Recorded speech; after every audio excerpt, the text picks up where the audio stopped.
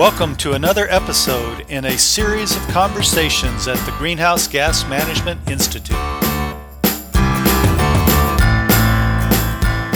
This time we cover listener feedback. That's you.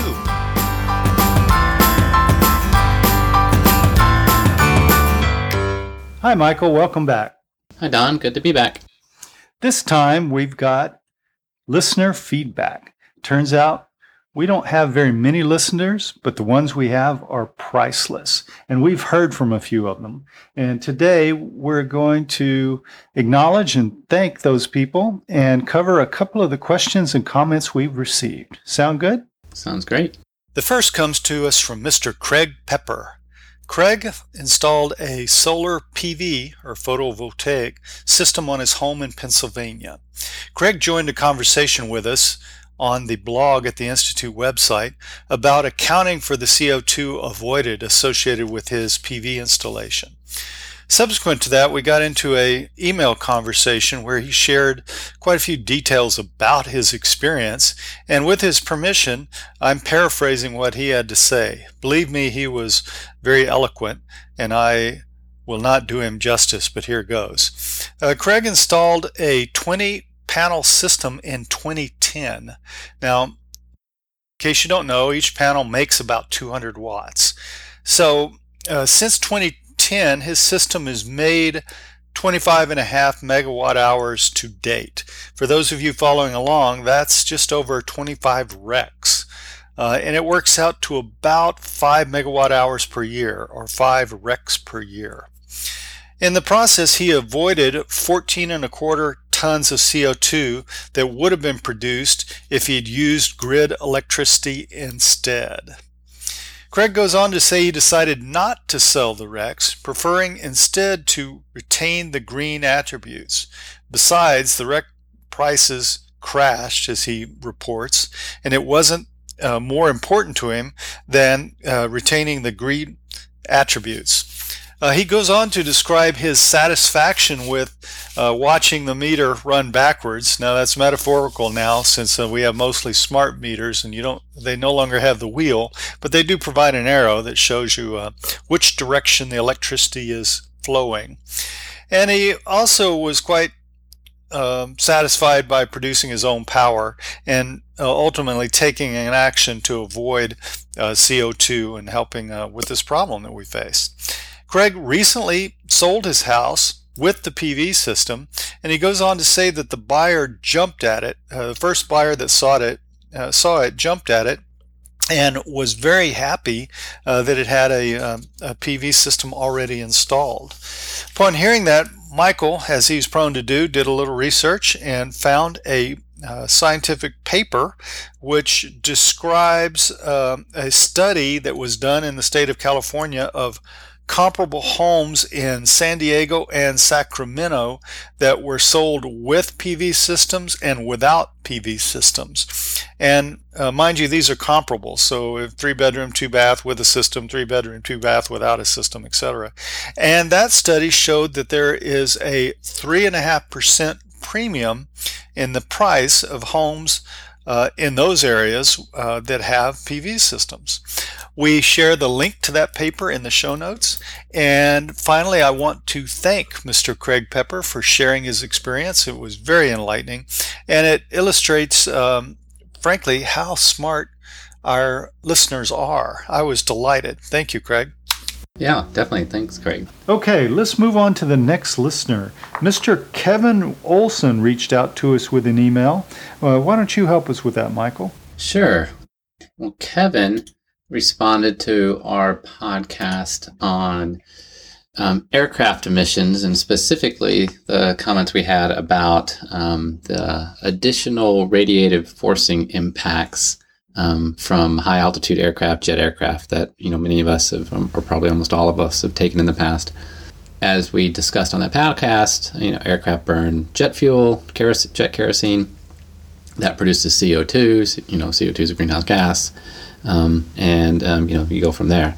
But in addition to that, there are other impacts and gases emitted by aircraft that add and subtract to the radiative forcing impact of aircraft that makes a simple calculation of just CO2 and CO2 equivalent for those gases not play out in the normal way of from that we deal with in terms of fuel combustion here at ground level. And specifically, a lot of these emissions or other radiative forcing impacts affect the amount of aerosol particulates, and which then lead to cirrus cloud formation. We've all seen the contrails that jets sometimes form depending on the conditions, and those cirrus clouds and contrails can reflect and absorb heat in different ways. The aerosols can create new clouds and reflect and absorb heat, again depending on the type of particle and depend on other atmospheric conditions. The high temperature and pressures in a combustion turbine produce various nitrogen oxide emissions, and at that altitude both the chemistry and the makeup of the atmosphere is slightly different, and so those NOx emissions and the solar radiative energy up at those higher elevations is more potent. Just like you can get more easily sunburned up on the peak of a high mountain. If you're at 30,000+ feet, the sun's pretty damn strong. And so that solar energy, that extra ultraviolet radiation and other more potent parts of the spectrum that you get at those altitudes creates potential for new chemistries that don't exist here at ground level, or accelerate the potency of those chemical reactions. And so you get interactions between NOx, nitrogen oxides, and methane and ozone at those elevations, again, that you don't get here. All of which is a complicated soup of equations, atmospheric chemistry, and physics, but that in some, from the best understanding we have of that chemistry, which is summarized in various IPCC Intergovernmental Panel on Climate Change reports, is a net warming, and by that we mean it's a net additive. Hold on. Sorry, helicopter going overhead. It's okay. So all of these emissions and other impacts from clouds, add together to a net warming, or what we say is, multiplier in terms of radiative forcing. And radiative forcing is just a measure of how much additional energy, we're receiving from the sun, due to, some sort of greenhouse gas impacts. Right. And so his question, specifically, he was just questioning whether these other impacts beyond just the typical CO2 from the fuel combustion, how they could be very large, because a lot of these gases, especially NOx and also water vapor, don't stay around very long. CO2 stays in the atmosphere for decades. Some say thousands of years. Yeah, sort of. It's complex kind of physics behind it, and even the cirrus clouds and aerosols and stuff like that. You have a relatively speaking, short atmospheric lifetime. So we recommended or at least I should say we didn't recommend. We cited resources that recommended up to or even slightly above a doubling of the meaning a radiative forcing factor that doubles the CO2 impact to account for these other radiative forcing effects. To state that again, if one goes to calculate the emissions from combustion alone, you come out with a result, and then you take that result and multiply it by a factor, this radiative forcing factor, which, as you say, is about 2 in often cases, and use that to determine the CO2 impact of the particular aircraft flight, right? Correct. Well, I got the impression when as I studied this, because I inadvertently stepped into it back when I was making the calculation. Should I fly or should I drive? That gave rise to this whole conversation with Kevin. I got the impression that things get complicated fast. And as I dive deeper, I begin to understand that complication, and I appreciate you explaining it. But I also appreciate that there's something relatively simple at the end, which is a factor that I can use to take what I know how to do and turn it into a result that I can confidently use. Exactly, and that's what this multiplier, so-called aviation multiplier, is about. Is just trying to boil down these complicated, currently still being researched and debated atmospheric science questions about higher altitude aircraft emissions, and boil them down into something that people can actually use when they're calculating their carbon footprint and trying to figure out how many offsets they might want to buy to offset their personal emissions.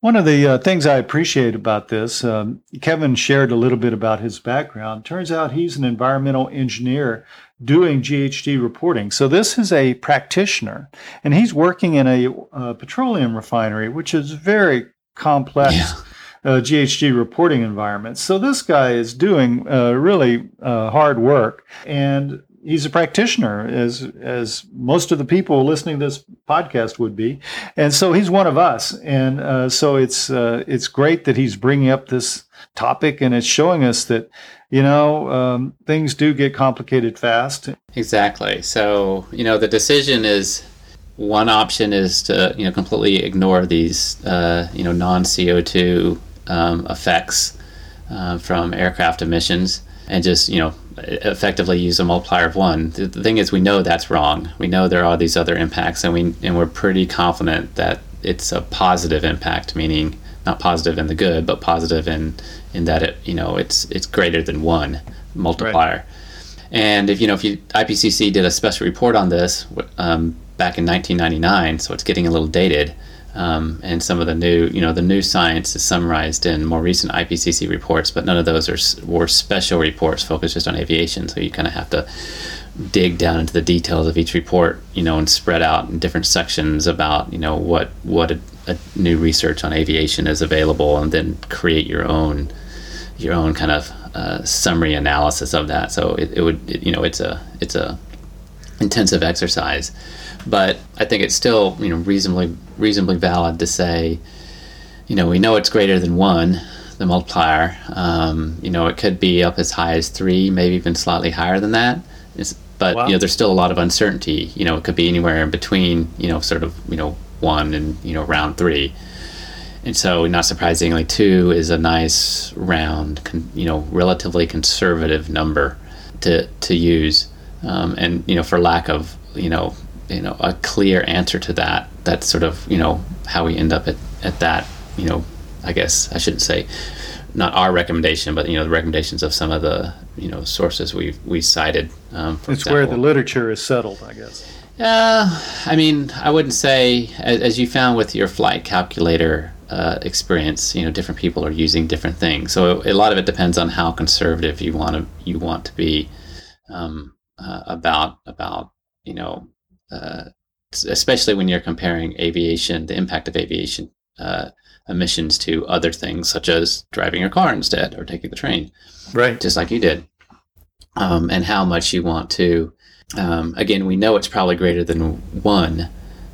So do you want to make that difference kind of be more conservative about the size of that difference, or conservative meaning biased against air travel, essentially? Well, it turns out that's a pretty profound decision when you start talking about this little matter of using a factor of 1 or a factor of 3 or something in between, but multiplying the effects of a whole industrial sector. Yeah, and to Kevin's original point, it's like, how does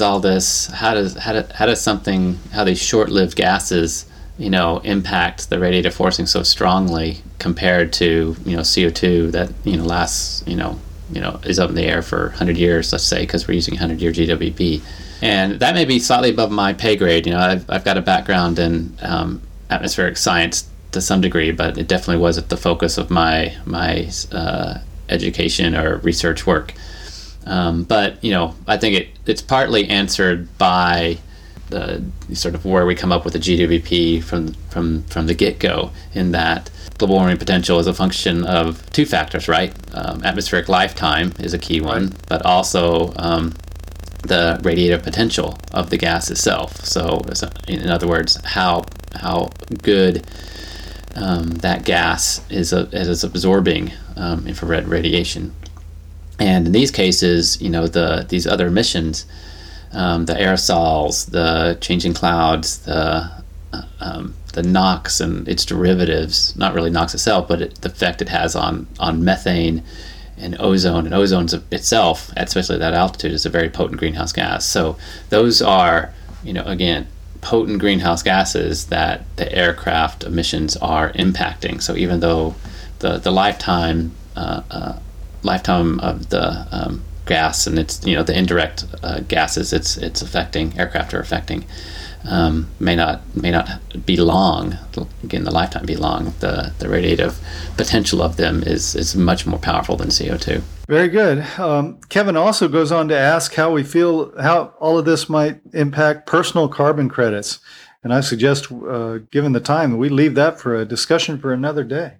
Yeah, obviously talking about offset credits, we've already done plenty of blog posts and talked about it also on some podcasts, but it's probably worth an entire podcast itself, just about what considerations any of us need to take as individuals or institutions on whether to engage in carbon offsets. Thank you, Kevin, for reaching out. We appreciate it. You've made us smarter.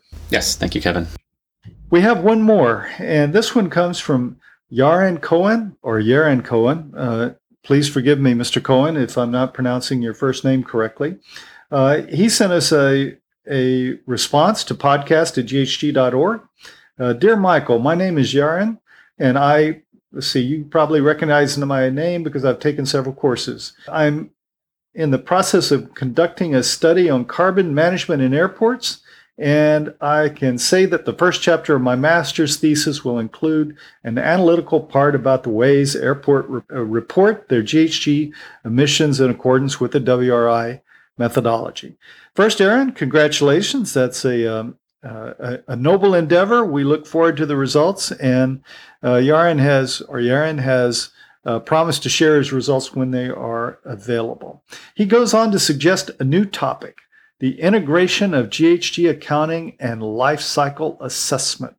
Now, this topic has come to us in several ways recently, and it's got enough interest and it's got enough complexity that we'll dedicate a future conversation to it. So, Mr. Cohen, please bear with us. We'll get back to that in short order on another podcast. Okay, well, as I said, we perhaps don't have many listeners, but the ones we've got are precious, and hearing from you is wonderful. We encourage you all, if you have a question or comment or something you'd like to have us discuss or attempt to discuss, please email us, podcast@ghgpodcast.org, or leave a comment on any of the venues where you see our blog post or podcast post. Great. Thanks, Tom. Thanks, Michael. As always, we welcome your feedback, questions, and suggestions for future conversations. Reach us at podcast@ghginstitute.org.